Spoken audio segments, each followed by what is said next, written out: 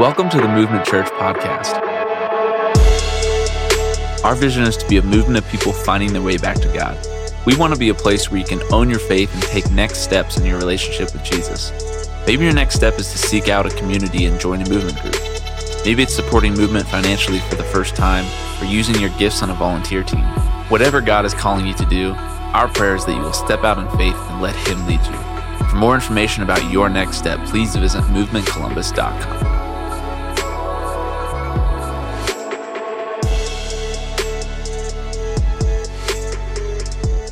Maybe you didn't know that Movement Church plants churches. Maybe you'd forgotten, or maybe you're one of the people that thought, hey, whatever happened to those people that we sent somewhere? There's your update. We are proud and excited to be a church that plants churches, that plants churches, and we hope to do that time and time again. And we think it's just good to communicate that because, as Trey mentioned, your dollars have been invested, and many of you sent friends, people you love, people that are a part of that church, and it's just good to be reminded that God is exponentially multiplying our investment. There will be people that will be in heaven because of that investment, people who are part of Contrast Church, and people who will come to know Jesus and hear the gospel in Grandview because of that investment. And so we just wanted to celebrate that and communicate that today. And while we're communicating things, I wanted to also just give an update on Movement is Coming, our capital campaign. Many of you will know about a year and a half ago, as our church was growing, as we were in the midst of COVID, we knew that we wanted to expand worship services and disciple children and students and reach better into the community, and also continue to plant churches. And so we felt that God was calling us to put our first permanent home on our 13 acres out on Walker Road, and right there across from Bradley High School and Memorial Middle School. And so we talked about that, we cast vision and dreamed and prayed about that. And long story short, through a couple different efforts, the people of Movement Church, you, me, us, the people of Movement Church committed $2.5 million over 4 years in cash and gifts. And we'll be able to make that building happen. And so since then, you've been faithfully giving, and we've been just walking in that process, from supply chain issues to ordering things. Our steel beams will arrive here this month, and we've been working with different offices and getting approval, and we just wanted to give you an update. Maybe you've heard the verse that our battle is not against flesh and blood. We believe that, but this construction process has not been perfect, just in the post-COVID world and some different things that are out of our control. But we are at a place where the final hoop that we need to work through is some of the engineering comments from the county and things that they're giving us, revisions and feedback.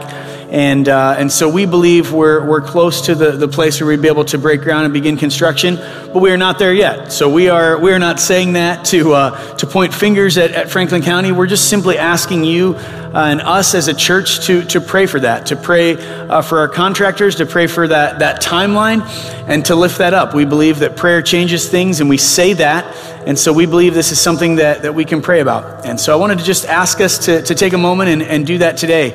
Maybe you're new and you're like, I don't know anything about this building. Don't feel any pressure, but for everyone else that's been a part of this, that's been invested in this, I'd love for you to just take a moment and ask God to be with that timeline, for us to be able to get approval, and for us to be patient and to honor our government and learn what God wants us to learn in this process. So let's go ahead, take a moment right where you're at, pray and just lift up that process, pray for those engineering comments and that feedback and that approval, and I'll close us in prayer here in a moment.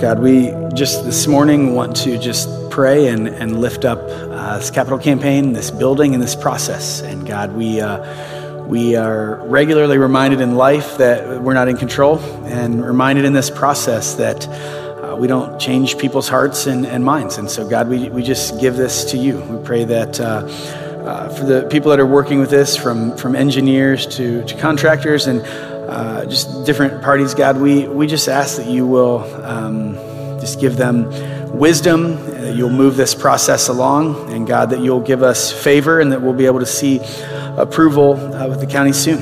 God, we want to make you famous in our community. We want to see people know you and trust you, and we believe this is what you're calling us to do. And so, God, we give this to you and ask you to move. And God, as you do, we want to commit to give you the credit, give you the glory, to not look for that for ourselves, but to know that you are moving and you are going before us. And so, God, we just say thank you in advance. Lord, help us to not be distracted. Help our eyes to be on you. And Lord, we just give this process and this approval and the rest of the to-dos and the checklist to you. And Lord, ask that you'll just continue to be in the margins of this project and in the margins of everything we do as a church. And so, God, we just lift that up this morning and just say thank you and just ask for your involvement and your blessing. In the name of Jesus we pray. Amen.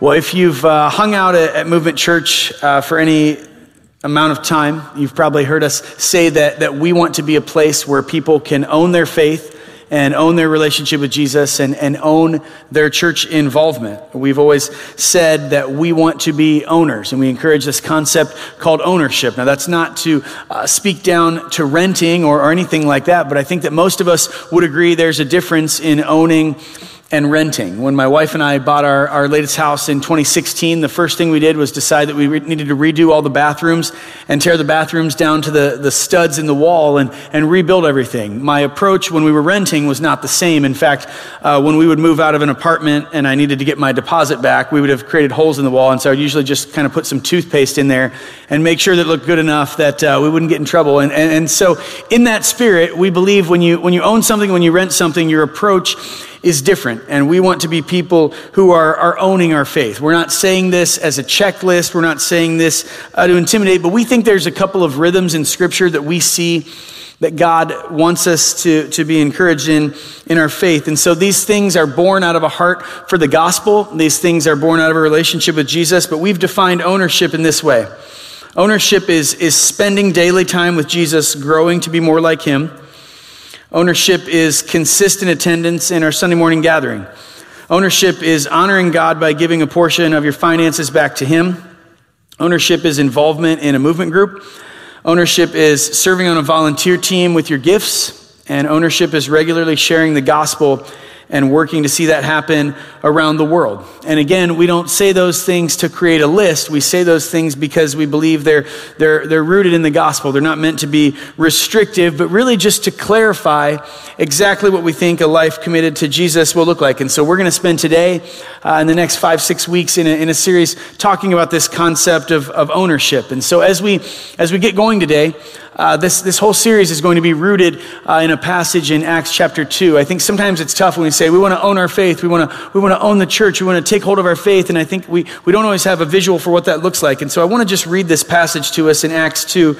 No church is perfect. Every church has humans, and yet we believe that this passage from Acts 2 shows a place where people were owning their faith and owning the church. And so Acts chapter 2, 42 to 47 says this: all the believers devoted themselves to the apostles' teaching and to fellowship and to sharing in meals, including the Lord's Supper, and to prayer. A deep sense of awe came over them all, and the apostles performed many miraculous signs and wonders, and all the believers met together in one place and shared everything they had. They sold their property and possessions and shared the money with those in need. They worshiped together at the temple each day, met in homes for the Lord's Supper, and shared their meals with great joy and generosity, all the while praising God and enjoying the goodwill of all the people. And each day the Lord added to their fellowship those who were being saved. Again, not a church that was perfect, but I think that most of us would say, man, when people are that focused and that committed and their eyes are on Jesus and they're changing the way they live their lives to bless others, there's something going on. There's some momentum there. And I don't think that it was because they wanted to be in a club. I think it was because their eyes were on Jesus. They, in their immediate memory, knew that he had come to give his life. They knew of his death, burial, and resurrection. And so the things that you were seeing them do in their lives were focused on honoring Jesus. They wanted to exalt Jesus with their lives, and essentially their actions were rooted in the gospel. And so let me read this passage from 2 Corinthians to quickly just say what was going on in their hearts that was affecting their lives. 2 Corinthians 5:17-21 says this: "This means that anyone who belongs to Christ has become a new person. The old life is gone, a new life has begun. And all this is a gift from God who brought us back to himself through Christ. And God has given us this task of reconciling people to him. For God was in Christ reconciling the world to himself, no longer counting people's sins against them. And he gave us this wonderful message of reconciliation. So we are Christ's ambassadors. God is making his appeal through us. We speak for Christ when we plead, 'Come back to God.' For God made Christ, who never sinned, to be the offering for our sin, so that we could be made right with God through Christ." And so what does it look like for us to be a church that is rooted in the gospel, a church that is rooted in relationship with Jesus, and out of the overflow of our lives, we're loving each other, we're loving the world, and we're making impact? Well, we want to look at a passage today that honestly centers on that concept. And so if you've got a Bible, I'd love for you to turn to Luke chapter 10. Luke chapter 10, we're going to be in verses 38 to 42, Luke chapter 10. And if you don't have a Bible, there's probably one on your chair. If you want to just steal the Bible from the person sitting next to you, it might get awkward, but I promise they won't care. Just take the Bible out of their hand and we'll all be friends here in a moment. But I'd love for you to turn to that passage just so we can see where our attention should be and what it will look like for us to be a church that's growing in a relationship with Jesus. Luke chapter 10, verses 38 to 42. Verse 38 says this: "As Jesus and the disciples continued on their way to Jerusalem, they came to a certain village where a woman named Martha welcomed him into her home. Her sister Mary sat at the Lord's feet listening to what he taught. But Martha was distracted by the big dinner she was preparing. She came to Jesus and said, 'Lord, doesn't it seem unfair to you that my sister just sits here while I do all the work? Tell her to come and help me.' But the Lord said to her, 'My dear Martha, you are worried and upset over all these details. There is only one thing worth being concerned about. Mary has discovered it, and it will not be taken away from her.'" Mary and Martha and their brother Lazarus were good friends with Jesus, and so there's a couple different interactions. We see moments in Scripture where they're hanging out and where their lives overlap, and in this moment, Jesus and his disciples are traveling, and they find themselves at their home. There are two sisters there, and as we read that, I'm sure you could see the discrepancy there. Sister number one, Mary, sitting at the feet of Jesus, sitting at the feet as a disciple would have done back then, as you would have learned from a rabbi, and she's sitting there just learning. And then Martha is in a different mode. Martha is in hosting mode, and you've probably been in that mode. At least I find myself in that mode with our kids. Sometimes we don't realize what our house looks like. We're living, and then as soon as you find out your movement group is coming over, you decide, you know what?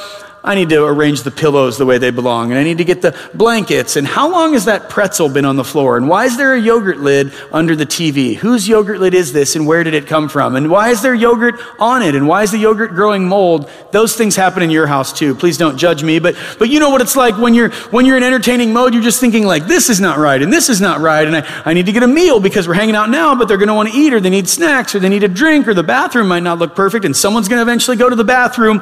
We've all been in that place. Maybe you're the person that worries about that. Maybe you're the person that's just like, someone else will do it. You've got a sister Martha that's going to worry about it, right? But Martha is fulfilling this expected role, and Martha is upset because she's not getting help from Mary. And so when she went to Jesus, I think she thought that Jesus would be like, "Hey, Mary, your sister's right. Get over there and help her."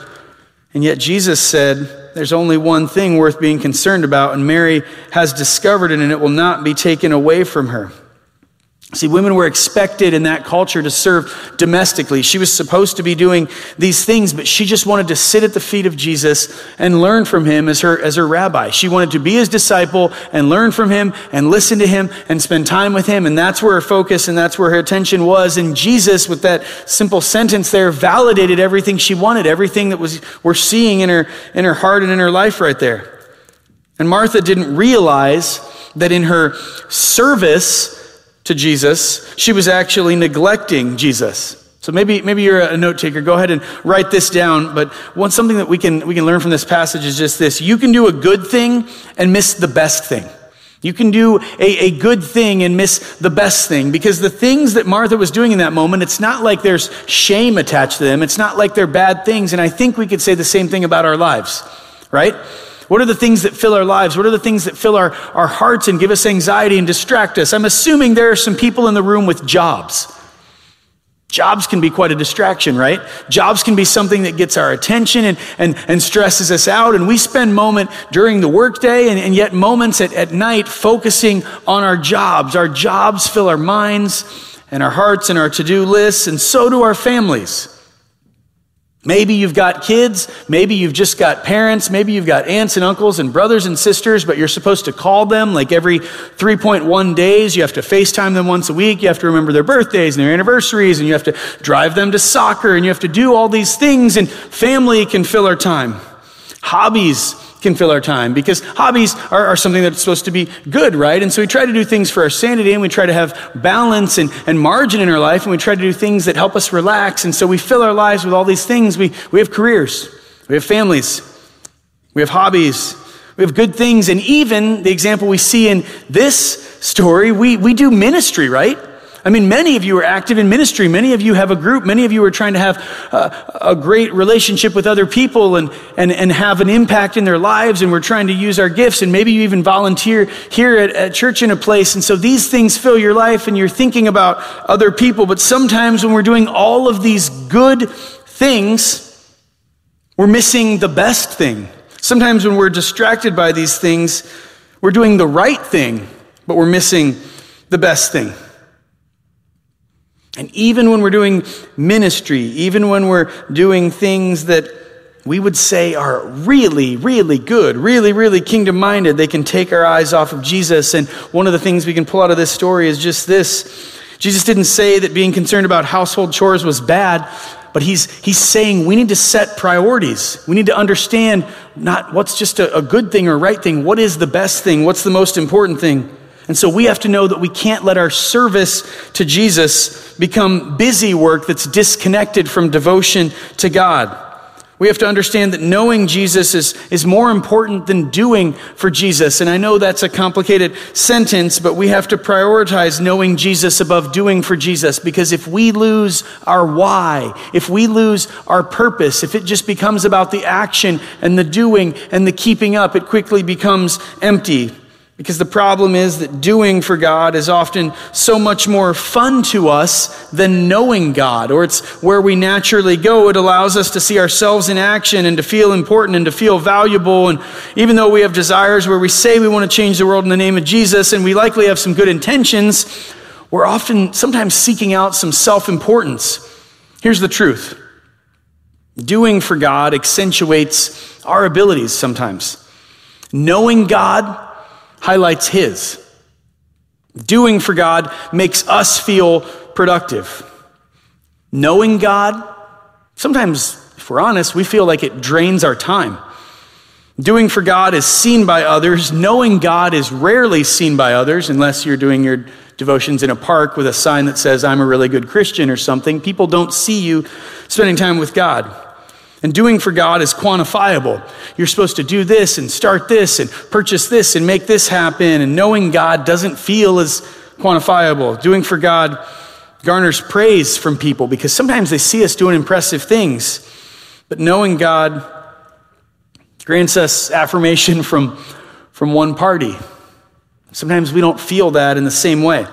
It's no wonder that we struggle to find time to sit alone with the Almighty God, but yet we quickly say yes to all these other things, these ministry opportunities. One side of that equation amplifies the flesh, and the other kills it and puts it to death, and no one likes dying to themselves.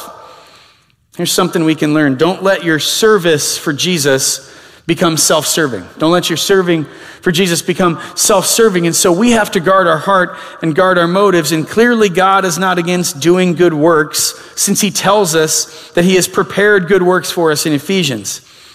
But in Matthew 7, we learn that doing good works without a personal knowledge of Christ only shows that we're lost in sin.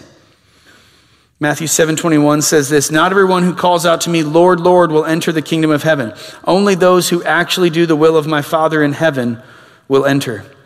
On judgment day, many will say to me, 'Lord, Lord, we prophesied in your name and cast out demons in your name and performed many miracles in your name.'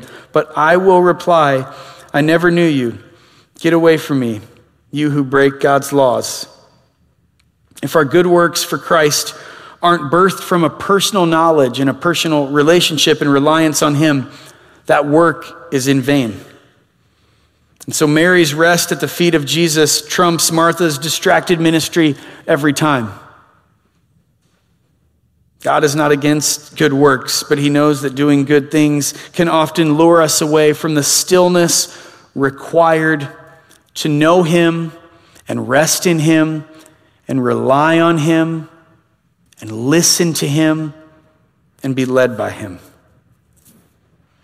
And so we have to daily choose the inactivity, the stillness, the resting that may feel like you're wasting your time.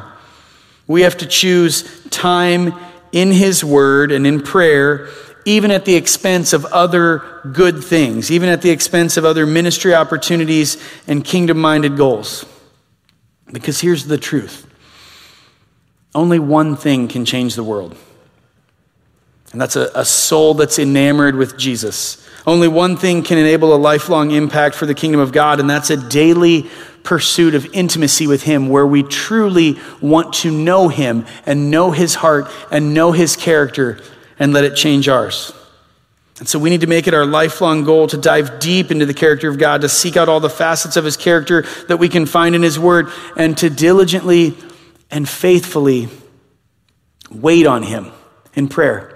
Wait on him in moments spent with him. Nothing will change us more. Nothing will change the world more. And we can't lie to ourselves and pretend that's not the case.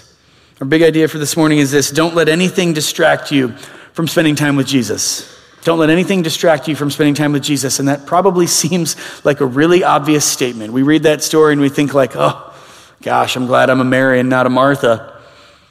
And we instantly think that we're one sister and not the other. And I think if we're honest with ourselves, there are moments, maybe we're split, maybe we're just distracted.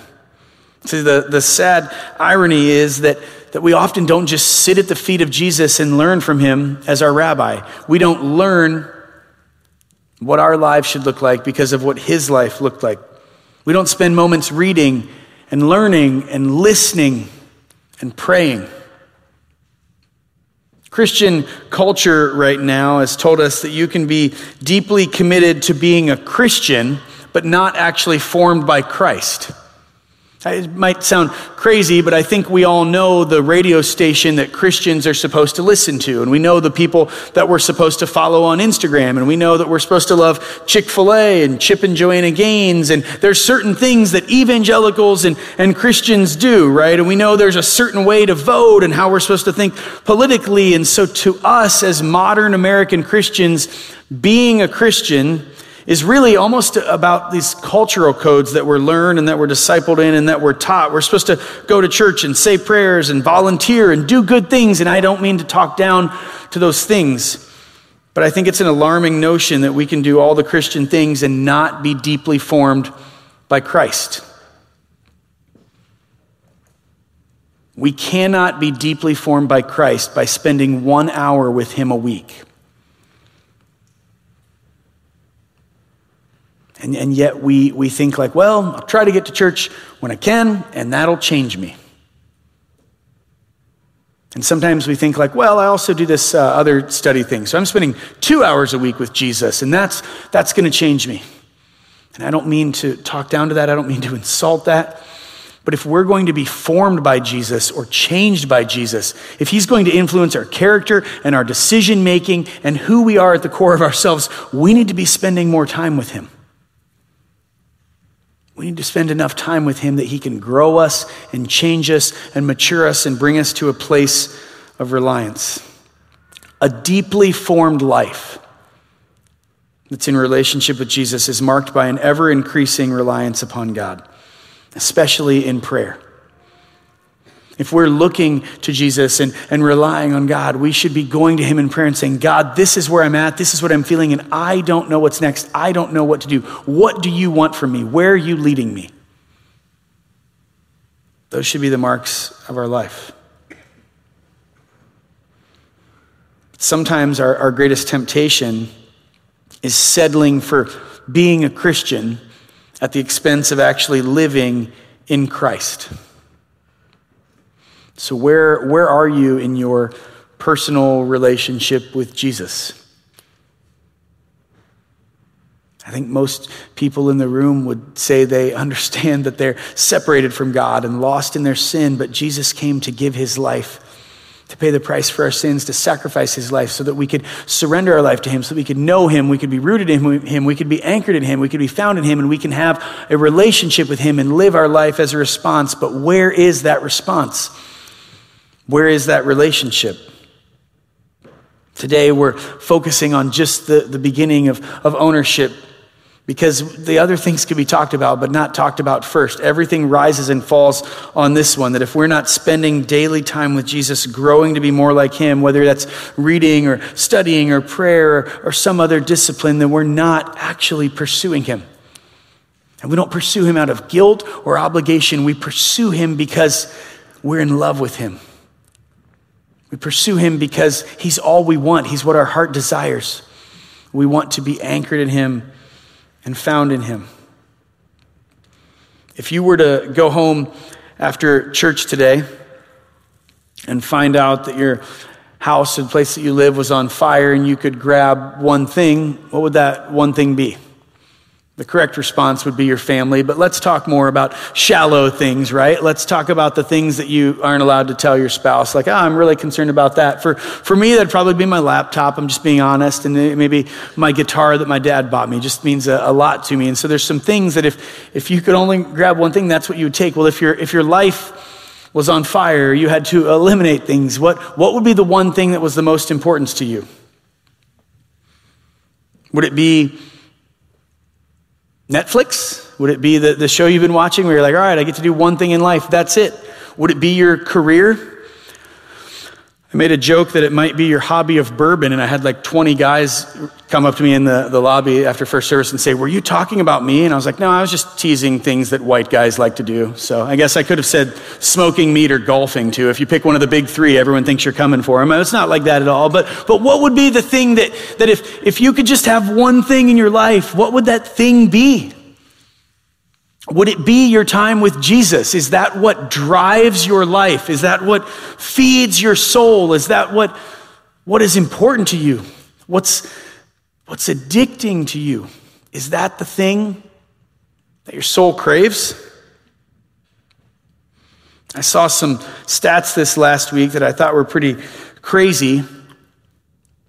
People who spend time with Jesus are changed. This is not just what some pastor says. This is not what churches are supposed to say, but people that spend time with Jesus, they get drunk 57% less. They have sex outside of marriage 68% less. They view pornography 61% less, and they gamble 74% less. So even if you don't think spending time with Jesus is good,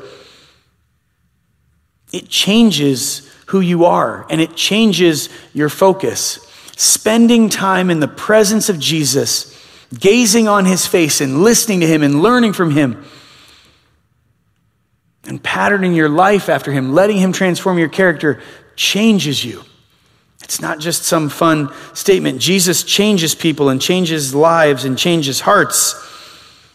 So we need to spend time with him, growing and owning our faith.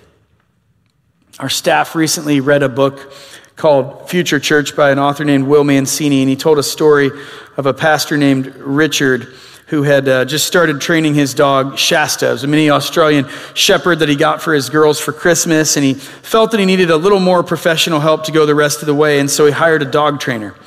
And when the trainer came to Rich's house, Rich wanted to get him up to speed on Shasta's progress. And so Rich demonstrated for the trainer that he'd already been able to get his dog to sit and roll over and a couple of different things. And after the demonstration, Rich thought the trainer would give him an attaboy and say, "You're the best amateur dog trainer I've ever seen." But he was disappointed. Instead, the trainer deflated him and said this. He said, Your dog is not trained. He just knows a few tricks. When Rich absorbed that the dog trainer told him that, a light bulb kind of turned on, and he wondered if something similar could be said of millions of followers of Jesus in churches all across North America, that attenders are not trained, they just know a few tricks. They know how to sing along with the songs on Sunday morning. They know how to pray out loud with holy talk that everyone else uses. They know how to interact in a small group study, and they know how to give an acceptable percentage of their income. But does that mean they display automatic responses in the way of Jesus in their daily lives? We get caught in the self-deception of knowing a few tricks, and Rich's dog didn't appear stuck in these stunts. He appeared adorably successful with his fun, repetitive feats. We go through the program motions as if something real is happening, and people know just enough devotional devices and Jesus put-ons to offer false validation that a deeper relational maturing work of God is happening. But is a deeper maturing relational work of God actually happening in our hearts? There is no substitute for time spent with Jesus. So don't let anything distract you from spending time with Jesus.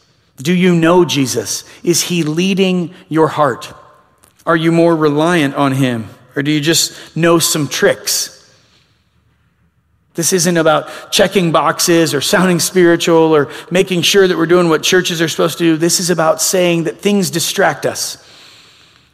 Things take our time and rob our time and take our attention. And if we're going to be people who are building the foundation of our lives rooted in a relationship with Jesus, we have to spend time with Jesus. There is no substitute for that. So what does that look like?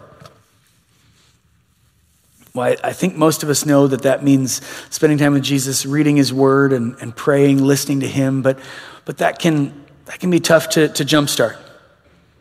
So might I recommend a book called The Divine Mentor. It's a book that we used to read for our teams that we would send to Haiti, and it just talks about what it means to spend time with Jesus. It talks about the SOAP method, which is simply just this: reading Scripture, observing what's going on in Scripture, applying it to your life, and then praying that truth into your life.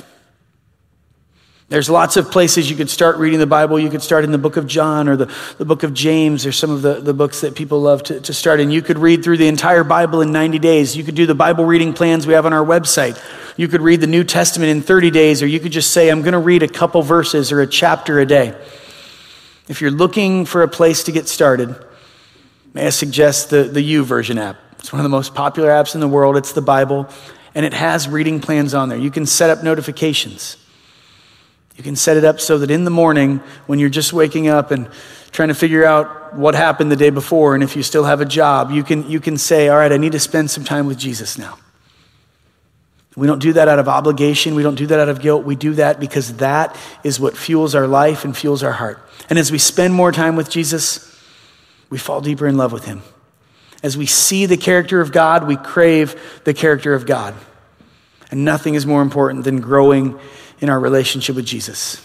We want to be people that own our faith and own our church and drive our church involvement, but we don't want to do that in an empty way that's expected of us. We want to do that because it's growing out of a relationship with Jesus. Don't let anything distract you from that relationship with Jesus, and don't let anything distract you from sitting at the feet of Jesus and learning from him. Let me pray. God, thank you that when we were lost and separated from you, you sent Jesus. Lord, thank you that because of his work, not because of anything we've done, we can be forgiven of our sins, and we can spend eternity with you. We can know him and know you and be rooted in you. God, we don't want that relationship to just be something that we take for granted or something that is cultural. We want that relationship to be something that is anchoring our hearts and anchoring our lives. And so help us to be people that seek you out, that wake up early to know you, that spend time listening to you in silence and talking to you and hearing from you and relying on you and letting you direct our hearts and direct our lives and direct our careers and direct our families and our marriages. God, help us to be anchored and growing in a relationship with you, not because it's what's expected, not because our families told us to when we were little, but because we crave you and we want to know you. God, help us to be that church and those people this week that are just spending time sitting at your feet, learning from you, Lord. Help nothing to distract us from spending time with you. God, thank you for your word, and thank you for the sacrifice of Jesus. It's in the name of him I pray. Amen. Thanks for listening to the Movement Church podcast. Our vision is to be a movement of people finding their way back to God. We hope wherever you are, this message encourages you to take the next step in your relationship with Jesus. For more information about Movement Church, including attending a worship experience, getting connected, or to give online, please visit movementcolumbus.com.